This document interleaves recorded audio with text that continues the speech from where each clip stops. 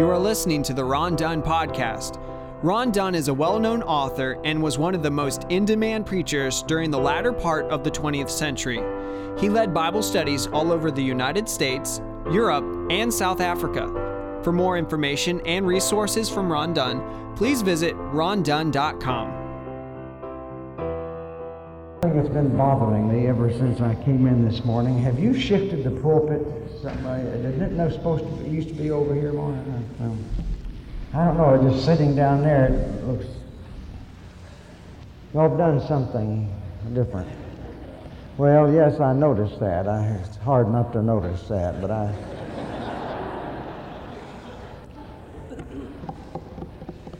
well, anyway, I won't let it bother me. I don't know, but little things like that bother me. You got to feel right about it, but I guess you don't have to be right about everything. I got a new car phone, or not a car phone, but what do you call those, mobile phones, cellular phones the other day, and I was telling Kay how to remember the number. I'm not going to tell you the first three numbers because I'm going to tell you the last four, and if I told you the first three, you'd be using them. But I said, the way you remember this is blah, blah, blah, and then it's 7611. Just remember that 7 and 6 equals 11.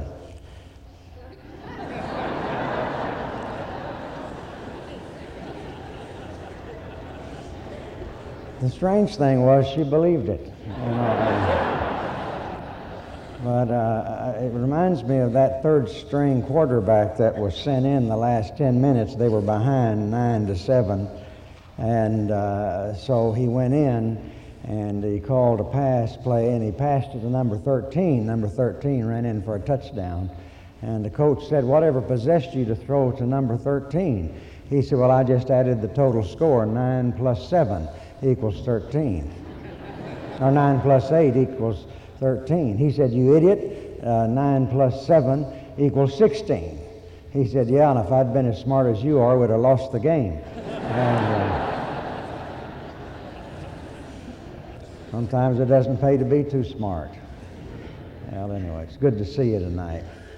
I want you to open your Bibles to the Gospel of John chapter 9, the Gospel of John chapter 9, and I want to read the first 4 verses. John chapter 9, verses 1 through 4.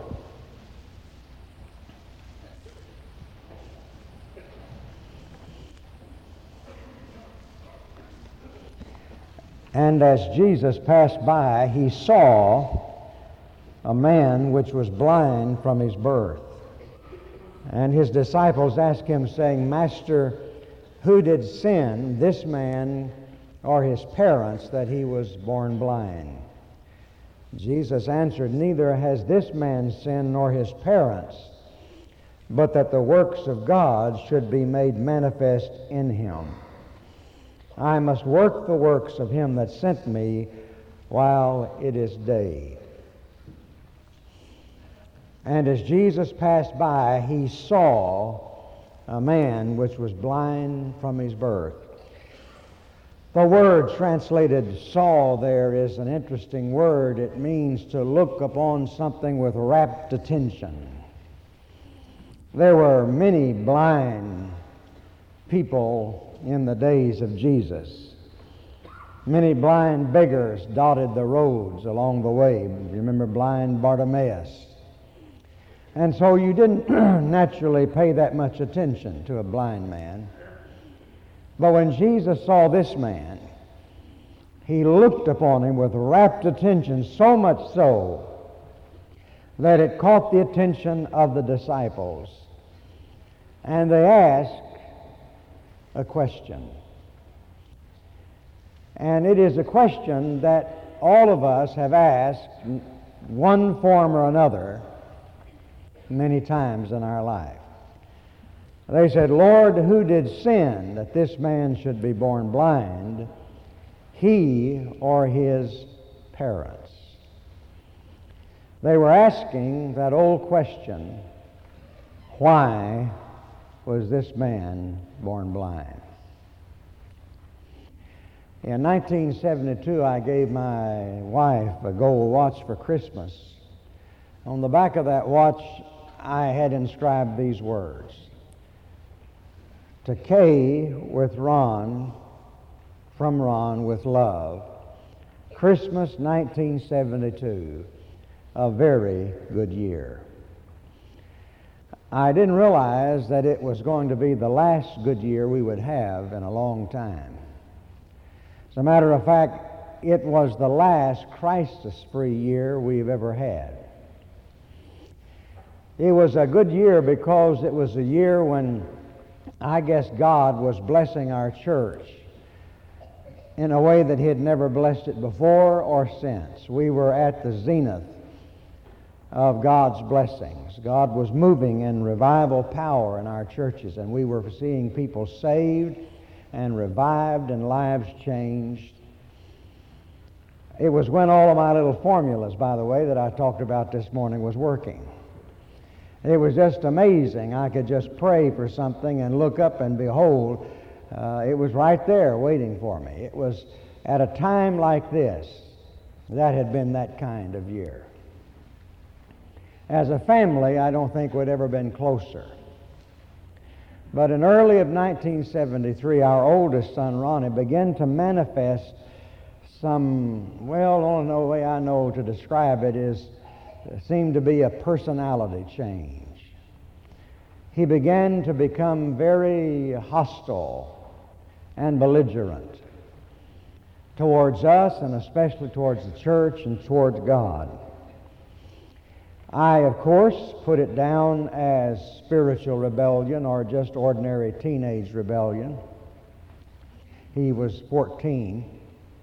But as time went on, it took on much deeper and wider implications. And that year, right Sunday afternoon before church, we had an encounter in which he refused to go to church, and the upstart was that he left home and was gone for 2 weeks. We had no idea where he was. Found out later he had hitchhiked to Fort Lauderdale, Florida from Dallas, 15-year-old boy. Well, he came back and was so sorry and was all right for a while, and then it happened again. And the pattern kept repeating itself. He had run off, be gone for a week or two, and then call up one night crying, wanting to come back home, and then he would come back and we'd sit down and talk, and he would weep and say, I don't know why I'm doing these things. In August of 1975, while we were on vacation, he attempted suicide, and we took him to the hospital in Fort Smith, Arkansas, but they said they would keep him only if we would put him in the psychiatric unit for 2 weeks for observation. Well, this is in 1975, not nearly as in a progressive day as you and I live in now, and the thought of putting your child in a psychiatric unit was very, very disturbing, but we really had no choice, and so we did. At the end of those 2 weeks, we showed back up and were to meet with the psychiatrist, and I was nervous as I could be because I knew what was going to happen. I was all ready to hear that old story, well, it's the church, or he's a PK, and that's why he's doing these things.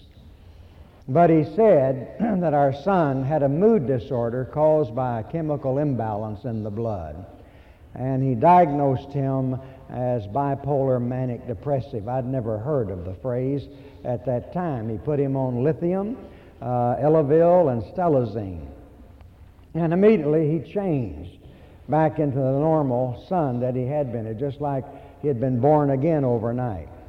And that was in August, and we knew that God had answered our prayers and delivered us from that situation. But on Thanksgiving Day of 1975, he took his life.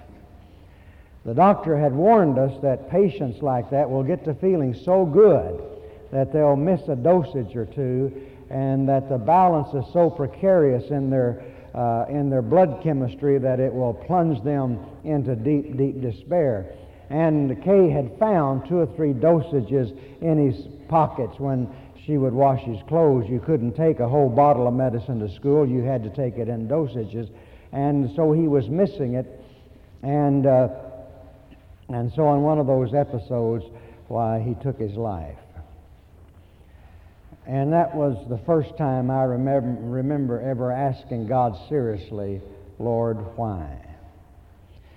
It made it extra difficult because there were about 4 or 5 families, friends of ours in the ministry, who were having similar problems with their children. They weren't manic depressive, but they were in trouble with the law, strung out on drugs and everything like that. And we had formed a very close community and fraternity, praying for each other. And our son was the only one that did not come through. And I have to admit that made me somewhat bitter. I remember one night receiving a phone call, long-distance phone call, from a friend telling my wife that their son had just come home and been saved, and he wanted to talk to me, and I refused to talk to him. I didn't want to hear good news about somebody else's son. Well, that was in 1975. And I'll make this as brief as I can. In 1976, I plunged into a very, very deep depression that I'd never experienced before. And from 1976 to 1986, I lived in the pits of dark and deep depression. Until one day I called my wife from out of town and said, I can't take it anymore. I've got to have some kind of help. And so she made me an appointment with a Christian psychiatrist there in Irving, and I went to him and began to work with him, and it began to level out. I will just tell you that I am still seeing a psychiatrist, and I still am on medication. I know that's not a very spiritual affliction. A lot of people think it's demons and everything else, but it is a biological disease just as much as cancer or diabetes is. Well, I was coming through that all right. And then our second son, Stephen, a year or so ago, began to have some serious problems, and he began to act in some ways that were not normal for him. And after his divorce of 10 years, then he really plunged into a deep, dark hole. He spent 4 months in the hospital earlier this year, diagnosed as bipolar manic depressive, a rapid cycler, which means that's about the worst kind. Last year, our son committed suicide on Thanksgiving Day in 1975, and last year, the day after Thanksgiving, Stephen attempted suicide. We knew nothing about it at the time.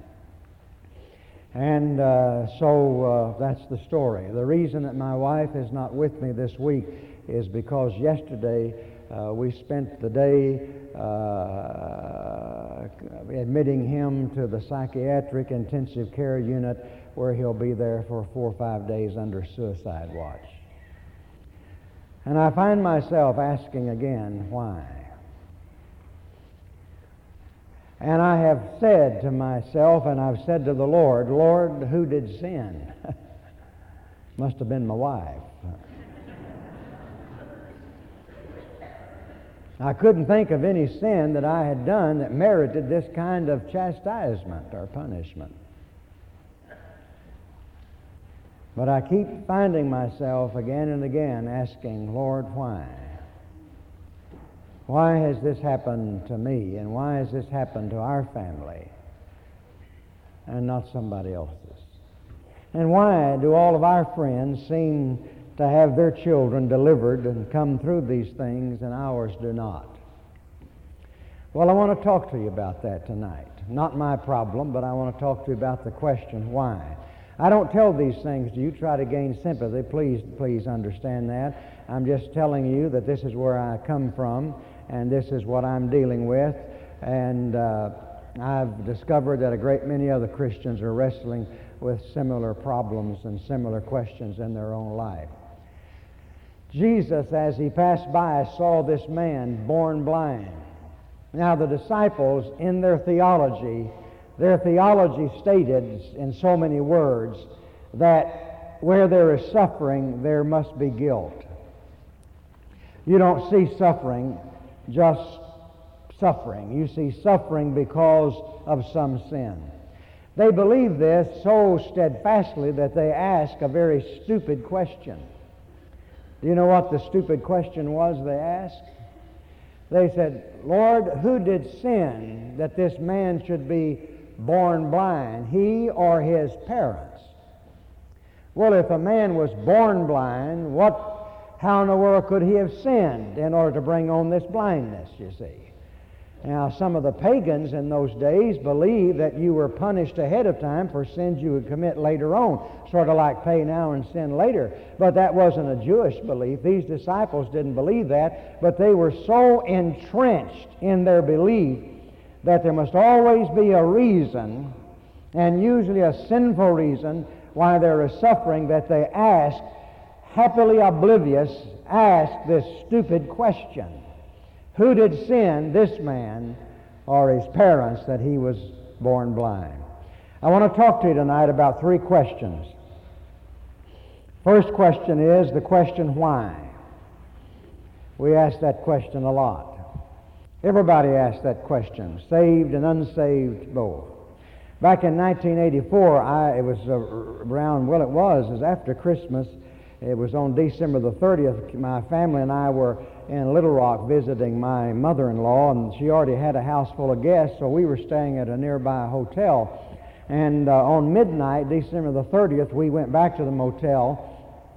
Parking was in the back, and so I let the kids off at the front and my wife, and then I drove around the back and parked my car. It was a well-lighted parking lot. I got out of the car, opened the trunk, took out two little grips. One was just mine that had some odds and ends in it, and the other was Kay's sort of overnight bag. And when I shut that trunk and turned around, there was a car that had been stopped at the corner of the building, and it pulled around and stopped right in front of me. And I remembered seeing that car circling the motel as I drove in. There were two men in the front seat. The man on the passenger side opened the door and got out, and the moment he did, I could smell the alcohol all the way to where I was. And he mumbled something about finding where was 13th Street or something like that, and I knew that had to be phony because you don't ask a motel guest, local directions. So I just ignored him, thinking I was going to have an encounter with a drunk, and I just ignored him, and my door to the motel was about as far as here to the back wall. And I headed towards that back wall. And the man grabbed my arm and said, "Give me those bags." Well, I just shrugged away and kept on walking, and he grabbed me again and said, "Give me those bags," and he twisted me around, and this time I was staring into the nose of a gun. And he was shaking, and he said, "I'm going to kill you. Give me those bags." Now, his partner, who was still in the car, kept yelling something. I couldn't make out what it was he was yelling, but he kept yelling something. And this man pointing this gun at me, very unstable, his hand shaking and everything else, and telling me to give me those bags or he's going to shoot me. Well, I spent my time convincing myself this wasn't happening. Things like this don't happen. This is, and happens on TV, but on TV it happens a lot slower where you have time to defend yourself and all of this. And so while I was thinking about how wrong this whole thing is and how impossible it is, I kept backing up, trying to get to that door, and finally he reached out and pushed me, and I fell down on the ground on my back, and he straddled me and shot at me. And I could feel the bullet hit the pavement about this far from my head. And that's when I decided that I could more than likely survive without anything I had in those bags. And so I made an executive decision right there on the premises, and I let go of those bags. But he was still so angry, and he said, "I'm going to kill you." But he didn't. He just scooped up the bags and started heading back towards the car. Well, his partner all this time had been yelling something. Now I understood what he was yelling. "Kill the so-and-so. Kill him. Go back and kill him." Boy, I was developing a real negative attitude towards that guy, I'll tell you the truth. And so here he comes back, and he's going to do the job. And I'm still too far away from the door to escape, and there's a car parked there, so I just hide behind the car. That's all I can do. And the man comes about halfway to where I am and suddenly stops, turns around, gets back in the car, and I hear the car as it speeds away. What had happened is a guest on the second floor had heard the shot, and they'd come to the window, and they were banging on that window, and they caught that man's attention, and I guess he didn't want to witness to that crime, and so he backed away. 6 months later, at that trial, the prosecuting attorney said, if the defendant had been a better shot, Mr. Dunn would not be here today. Sounded pretty good to me. And when I told that to a friend, they said, oh, being a lousy shot had nothing to do with it. He said, God was protecting you that night. Well, that sounded good to me. Yes, sir, God was protecting me. Another one said, no, had nothing to do with him being a good shot. Boy, your guardian angel was there to deflect that bullet. Sounded good to me. Boy, I was happy. That's fine, you know. The only problem was I kept having a question nudge itself into my mind. It was about a pastor and his wife, dear friends of mine, who just about 3 years before had been shot to death in their home in Oklahoma City. Their daughter had been raped and shot and left for dead, and their son had been shot and left for dead. They both lived, but the mother and the dad were slain. And the question kept coming back to me, where was their guardian angel that night? Why didn't God protect them from being shot while He protected me? Was it because I'm more worthy to live? Is it that I'm greater in the kingdom? That I live a better life? I'm a better person? No, I can't say that. Then why? How do you explain that?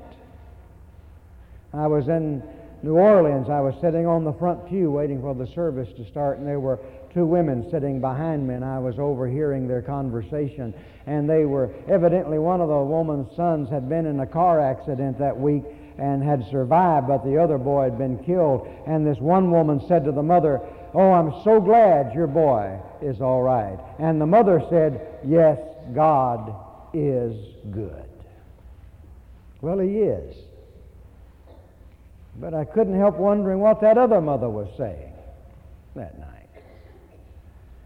And I wanted to turn around and say, listen, what if it had been your boy that was killed? Would you still say God is good? Why? You see, the atheists have a pretty good argument. C.S. Lewis, who was an atheist before his conversion to Christ, said that at that time anyone asked him why he was not a Christian, he would simply have pointed out all the injustices in the world and said, if you say that this was made by some great spirit, I would have to answer then, it is either a powerless spirit or an indifferent spirit or an evil spirit. For how can a good God who is omnipotent and all-wise, how can He allow these things to go on?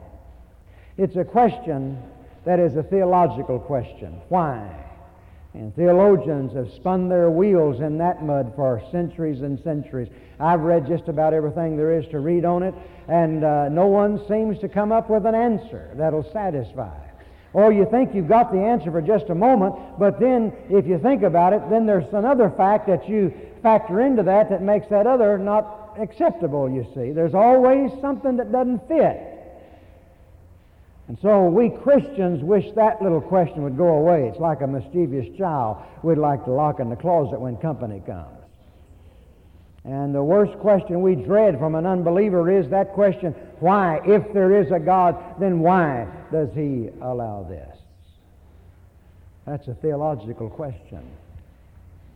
Why is it that God sometimes intervenes and sometimes doesn't?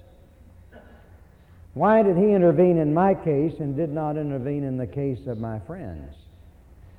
Why did He not intervene in my son's condition and did intervene in my friends' children? Why? We all ask it. Don't feel guilty because you do ask it. It's a very normal question. But it's a pitiful question because there is no answer. The second question that I want us to look at is a personal question. First one, why, is a theological question. This is a personal question, and it is the question, why me? Why me? Now, that's a totally different thing.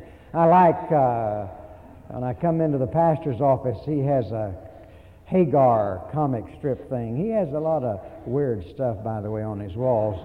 You may want to check that out from time to time and see where his mind is going. But, you know, Hagar, the horrible, and he's out in his boat, and there's storm and lightning and everything, and he's shaking his fist in heaven, and he's saying, why me?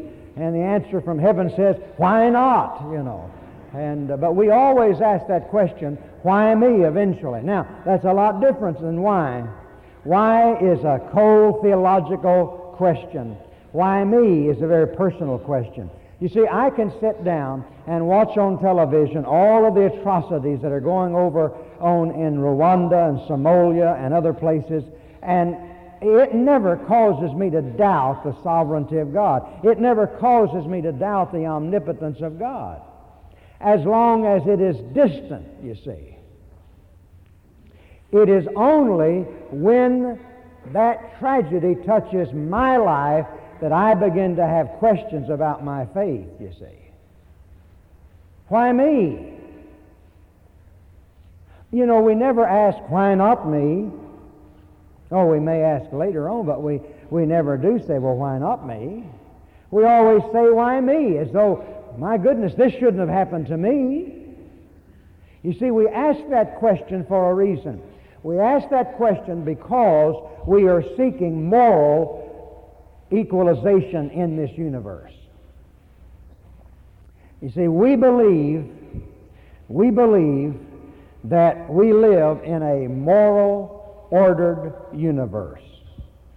That God created this universe, and that the God who created it is a God of justice. Therefore, He's going to rule over it as a God of justice. And so we believe that our universe is a well-ordered universe that is controlled by an all-caring, all-loving, omnipotent, just, and fair God. And, you know, for long stretches of time, our life may seem to go along that way. And we never have the problem. We never ask the question. But suddenly a monkey wrench is thrown into the machinery of our life, and all of a sudden everything begins to change, and then we begin to ask, why me? Why me? Why did God allow this to happen to me? Because God is just, and I'm just in His sight, so it shouldn't have happened to me. Now, back in the 17th and 18th century, there was a new theology that came along called deism, and deism is still with us in certain portions of it, but it is not generally held in all of its compartments today. But deism compared God to a watchmaker and said that God made the watch and wound it up and then just set it aside and is letting it run down. In other words, they say that when God created the world, He did create the world, but then He removed Himself from that world and is just letting it run its natural course. In other words, God no longer takes a personal involvement and interest in this world. But you and I, as Bible believers, can't accept that, can we? I mean, then why pray? Why have faith? No, every page of the Word of God breathes out that God is active in His world, and He is moving in this world, and He intends for this world to fulfill His purpose. And we cannot seem to find anywhere that purpose fits into what has happened. So one reason we ask why me, you see, is because we've always believed that the God who created this world is a God of justice, therefore He's going to rule it in justice. So I find a lot of people then are still willing to believe in God as creator, but not God as ruler. Because how can He be ruler if these things are happening? A second reason we ask why me is, I think sometimes we ask that to try to absolve ourselves from guilt. You know, anytime there's suffering or misfortune and death, there's always guilt attached to it. I think God was good to us. I think God was very good to us in letting us know that Ronnie was physically and biologically sick before he died, or else we'd have gone the rest of our lives thinking it was poor parenting. You know, we did something wrong. I'm not denying that we made mistakes, but hey, whoever said a parent had to be perfect? We all make mistakes, you see. But even at that, there's still some guilt there, see. Boy, if we had done this, maybe this wouldn't have happened. Or if we'd done this, maybe this wouldn't have happened. Maybe your son's killed in a car. Wives break up and divorce over something like that. You shouldn't have let him go. You bought him the car. It was you that wanted him to have the car. There's guilt there, you see. Why didn't I see that my wife was sick earlier? And why didn't I get her help earlier? There's all kinds of guilt. Even when we're not guilty, see, there's all kinds of guilt. And we can't live with that guilt, and so we're constantly trying to get away from that guilt, so much so that sometimes we'll even express our guilt in the presence of others, hoping that they will absolve us from guilt. Say, oh, no, it wasn't your fault. It wasn't your fault. We want to hear that, you see.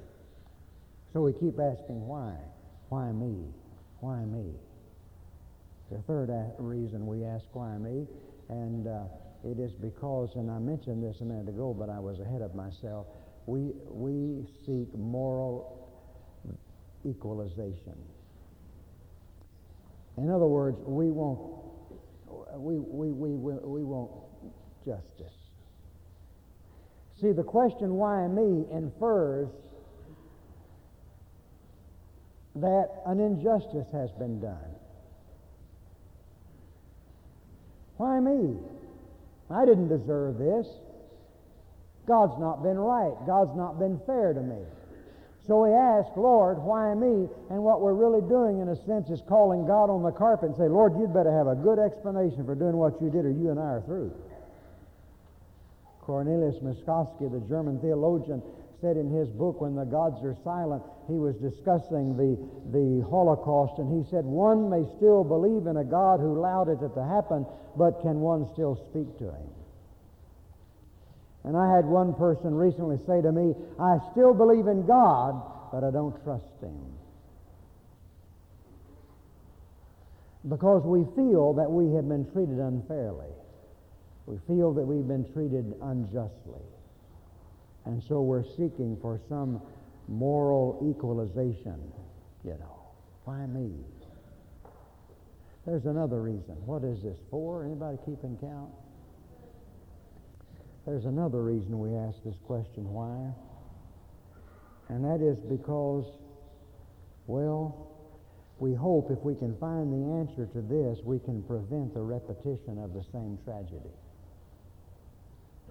See, I believe the reason the disciples asked who did sin, this man or his parents, that he should be born blind, is that there was no compassion.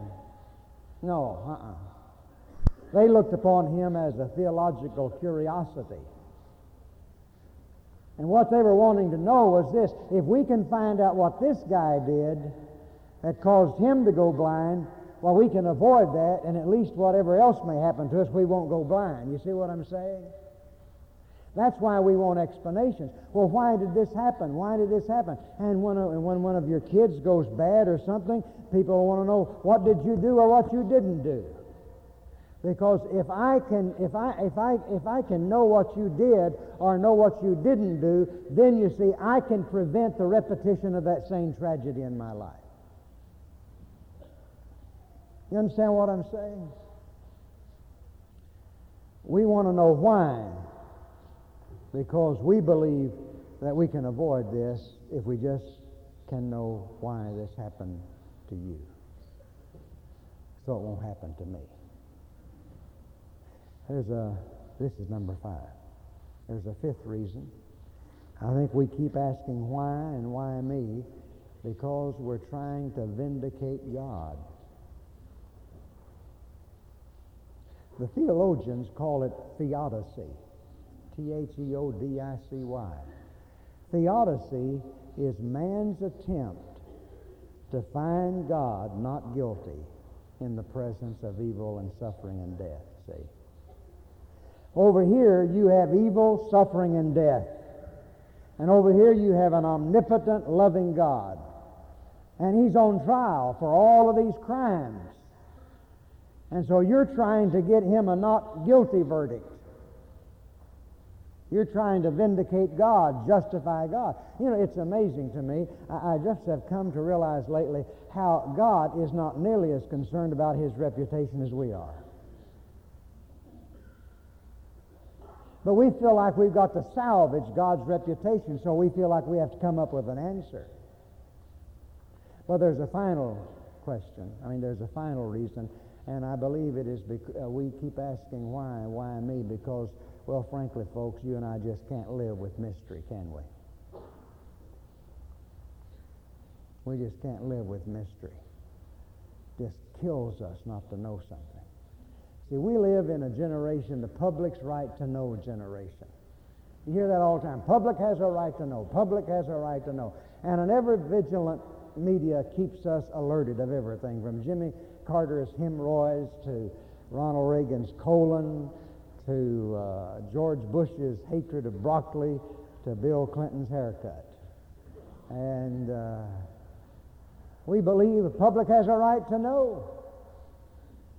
But you see, God operates on a need-to-know only basis. And he doesn't tell you anything that you don't need to know. Now, there's a danger here, of course. That's why we get swept up into seances and crystal ball gazing and the occult and everything like that, and want dreams and visions, because we're looking for an answer. We just cannot live with mystery.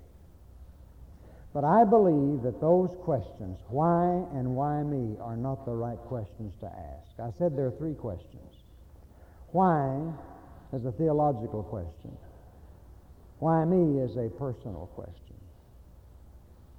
This third question is the liberating question.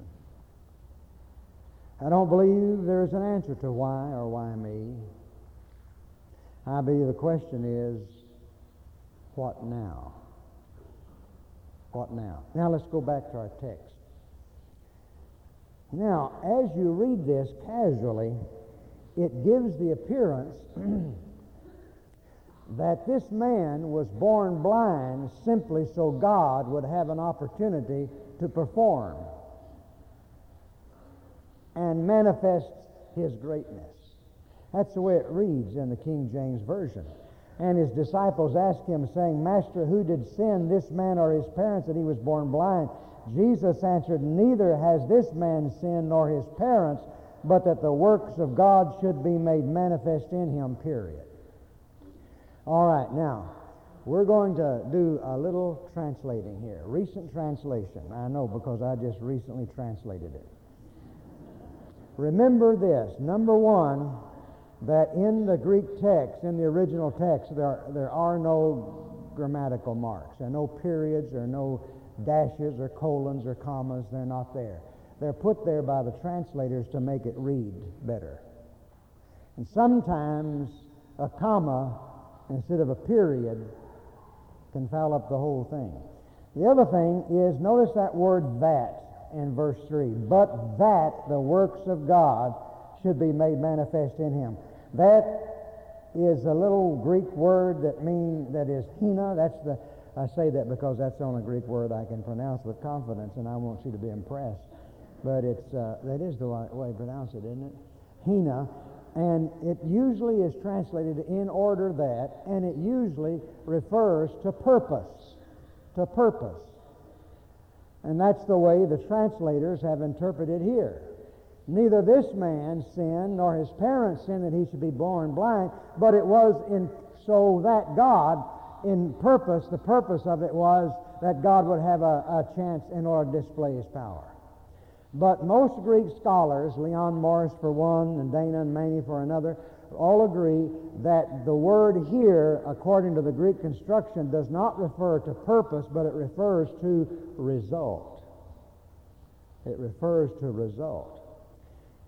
Now, here's the way to read this. And by the way, verse 4, King James says, I must work the works of him that sent me. No, it's we. In the text, it's we must work the works of him that sent me. All right, you got all of that? Now let's read it. Jesus answered, "Neither has this man sinned nor his parents." Period. End of discussion. "But so that now the works of God as a result can be made manifest in him, we must work the works of him that sent me while it is day." In other words, Jesus is not giving an answer here as to why this man was born blind. He's saying it is a fact. The man was born blind, and it wasn't caused by sin. Now, so that you and I can do the works of God, let's get with it and manifest God's power here. Now you go back to Luke 13 and you'll find a similar instance. In Luke 13, the first 5 verses. Luke chapter 13, verses 1 through 5. "There were present at that season some that told him of the Galileans whose bloods Pilate had mingled with their sacrifices. And Jesus answering said unto them, Suppose ye that these Galileans were sinners above all the Galileans, because they suffered such things? I tell you, nay, but except you repent, you shall all likewise perish. Are those 18 upon whom the tower in Siloam fell and slew them, think ye that they were sinners above all men that dwelt in Jerusalem? I tell you, nay, but except you repent, you shall all likewise perish." Now notice what's happening here. These people come and they say, "Hey, Lord, what about those people that Pilate killed while they were sacrificing?" And Jesus said, "Do you suppose that they were greater sinners than all the other Galileans?" And of course they did. And he said, "Nay, that's not why it happened." But he didn't give a reason why it happened. He said, "But I say unto you, instead of you nosing around in other people's business, if you don't repent, you're going to perish just like they did." And do you suppose that that tower in Siloam that fell on those 18 people, do you suppose that that tower fell upon those 18 people because they were greater sinners than all those in Jerusalem? Well, naturally they did. Why else would such a tragedy happen? Jesus said, "No, but unless you repent, you shall all likewise perish." You see what I'm getting at? Jesus didn't answer the question. And he never does, and he never did. Now the disciples offered him 2 alternatives. Either he sinned or his parents sinned. Jesus rejected both and did not offer a third. He said, what is called for here is not answer, but action. You know, I got to thinking about it. Do you realize how much Jesus did not tell us? Do you realize that he could have solved all the mysteries of life? Do you realize that? That's why we run after all of these gurus and people like that, because they're telling us all this stuff. But Jesus, who knew it all, never did answer those questions. Isn't that amazing? Do you realize that Lazarus was never interviewed? I mean, if that had happened today, poor old Lazarus would have been on Nightline with Ted Koppel before he could get the grave clothes off. But do you realize that not a word was said about Lazarus' experience of what it means to be dead and come back to life again? Do you realize that the Lord could have given us the cure for cancer and the cure of all things? He could have solved every mystery of life. He didn't. Why? Because Jesus is involved and concerned about one thing, and that is the redemption of mankind. And he's saying to these disciples, instead of nosing about in the inscrutables of life, you'd do better to see to your own salvation. Now, so that we can display the works of God, let's work while it is day. That's why I say the real question that we ought to ask is, what now? Not why or why me. And we'll ask it. But that's not the question, because you're not going to get an answer. The real question is, what now? And when you start asking what now, it does 3 things. I said this is a liberating question. It does three things. Number one, it saves you from self-pity. Saves you from self-pity. See, why me is a self-pity question. Why me, Lord? An injustice has been done to me. Life isn't fair. And you can live the rest of your life feeling sorry for yourself, locked up in a cage of self-pity. A second thing asking this question does is it saves me from that moment of grief and points me to the future. It means that there is life after tragedy, that there is something to look forward to. I think I went through a long period of time after our first son died thinking that no matter what happened, my life would never be as good as it had been in the past. Well, how could it ever be? I mean, no matter what happened, my best is past, you see. But the truth of the matter is that was not true and is not true. When we ask what now, what we're saying is we're affirming there is a future. That there is something beyond this, that there is life after this. Something to look forward to. Gives us future and hope. Thirdly, it makes us a part of God's work. He said, but that the works of God may be made manifest, let us work the work of him that sent me while it is day. Let us. It means that I'm involved in something that God is up to. I may not know what God is up to, but I'm a part of it. I'm a part of God's work. I'm a part of God's purpose, you see. There is something going on. And it occurred to me that that day, on that particular day, a whole man would have been of no use to Jesus in manifesting the power of God. He needed somebody with an unanswered why in his life. Which makes me keep asking the question, am I willing to be less than whole so that God can manifest his power in me? What now? Now, in summary and in closing, let me just say 4 or 5 things. Number one, and this is summary statements. Number one, there is evil in the world. That's a fact. There is evil in the world. No use trying to deny it. There is evil in the world. But it's not because God made the world evil. Everything that is wrong in this world is man's fault. This world is not as God created it. It's a result of the fall. The sickness and the pain and the suffering and the death, all of that is a result of man's disobedience to God. There is evil in the world. That's the first thing we need to recognize. Secondly, God is omnipotent, but he honors man's freedom. God is omnipotent. He is. He can do anything he wants to, but he honors man's freedom. You see, the greatest gift that God has given to us is our freedom, our ability to choose. That's what makes us different from animals. A dog can't be anything but a dog. A man can be a dog.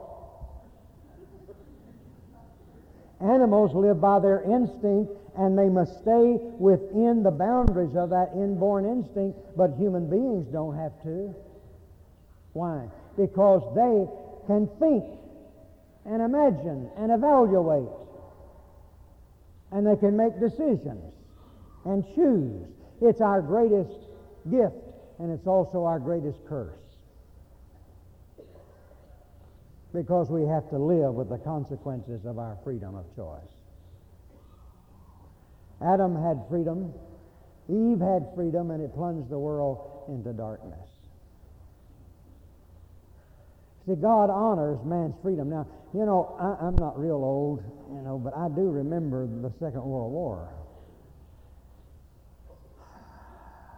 I remember where I was when VJ Day occurred. I was in the restroom of the Fort Theater in Fort Smith, Arkansas, and I heard trumpets blowing, and I went out and looked out the window, and there was a boy riding a bicycle up and down Garrison Avenue blowing a horn, blowing a trumpet.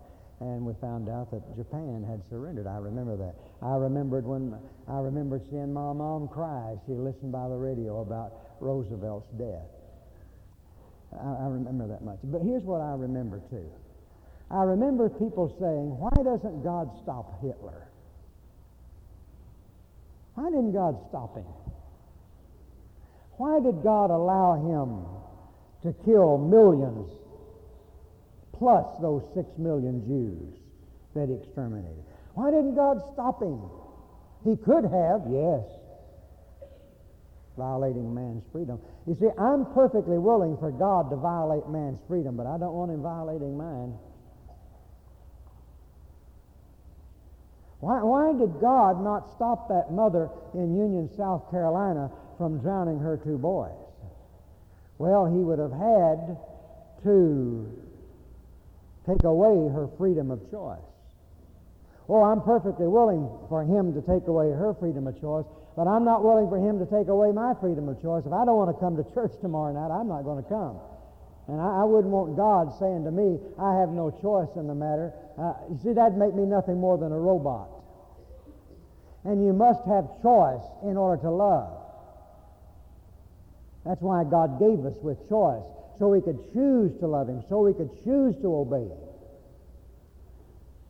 And so we're all the time asking, well, why doesn't God stop them? Why doesn't God stop them? Why don't you just ask yourself this question, why doesn't God stop me? Well, you don't want him to stop you. You want to retain your freedom of choice. What is that, 2 or 3? 2. Number 3. Freedom, which God has given us, does not mean control. Just because God has given you the freedom to think and to act and to choose does not mean that that gives you control over your life.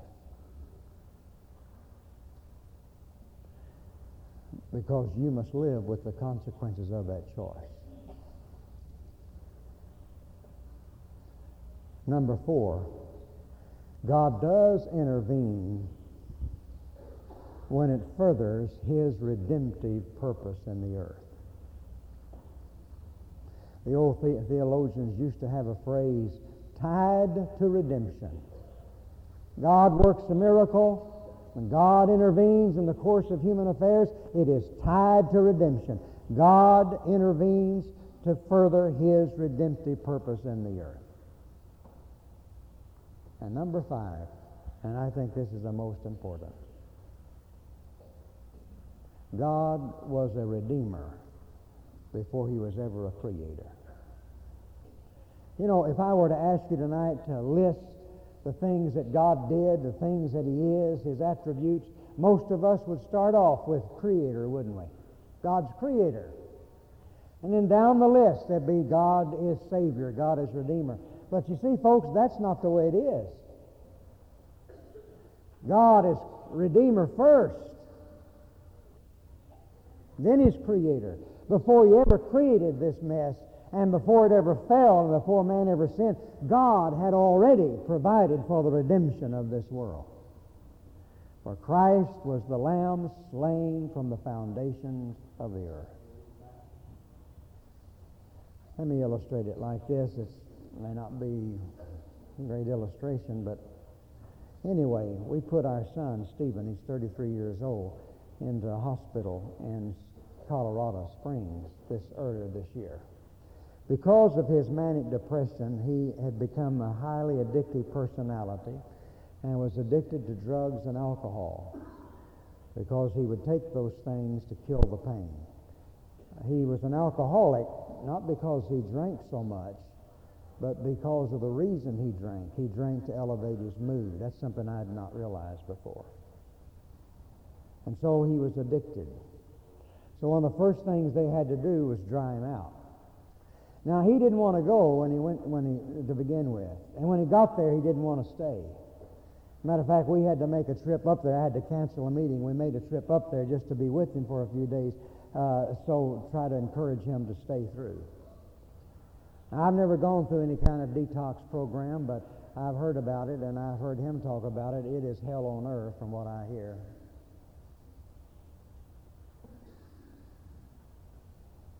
I said to him one day, and Stephen has a lot of trouble with God. He blames God for most of what's happened. Thinks God's a cruel God, a bully God, not a God of love. I said to him one day, Stephen, we insisted that you go. We didn't force you because, we couldn't at that time. But I said, you went, but you went just for us. You didn't want to go. And I said, when you got there, you didn't want to stay. And then when you went through all that pain and torment of detox and all of that, let me ask you a question. You may have hated us, but did you ever once doubt our love for you? That what we were doing was because we loved you?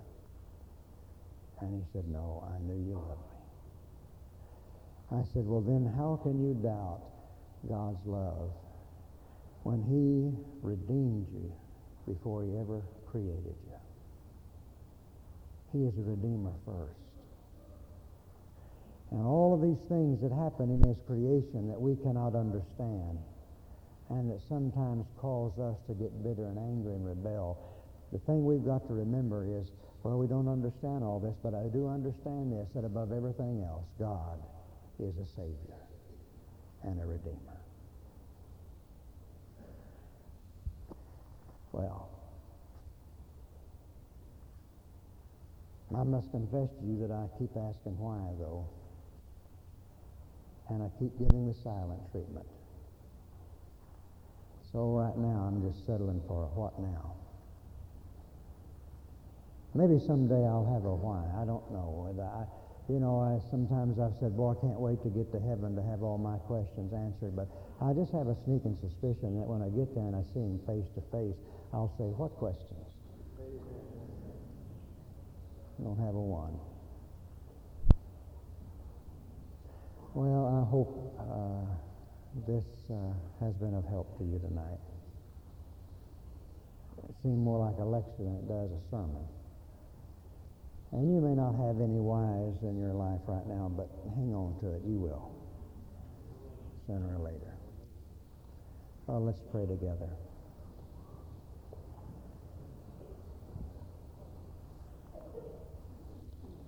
While our heads are bowed, and I want the instruments just to play through a couple of verses of a hymn. We're not going to stand and sing and give a big invitation tonight, but I just feel like I want to give you opportunity. If there is something that God has spoken to you about tonight, maybe you want to come and trust Him as Savior or join the church, but maybe you just need to come and kneel here and settle some things with the Lord. Maybe you're facing some tough questions in your life right now, and maybe you've been on the border of anger at God because He hasn't answered, and maybe tonight you need to come and just settle some issues with the Lord. So we're not going to stand, we're not going to sing, we're just going to remain seated for a moment, and if you need to come, there'll be some ministers here at the front, and if you need to come for any reason, you just come right now while we wait.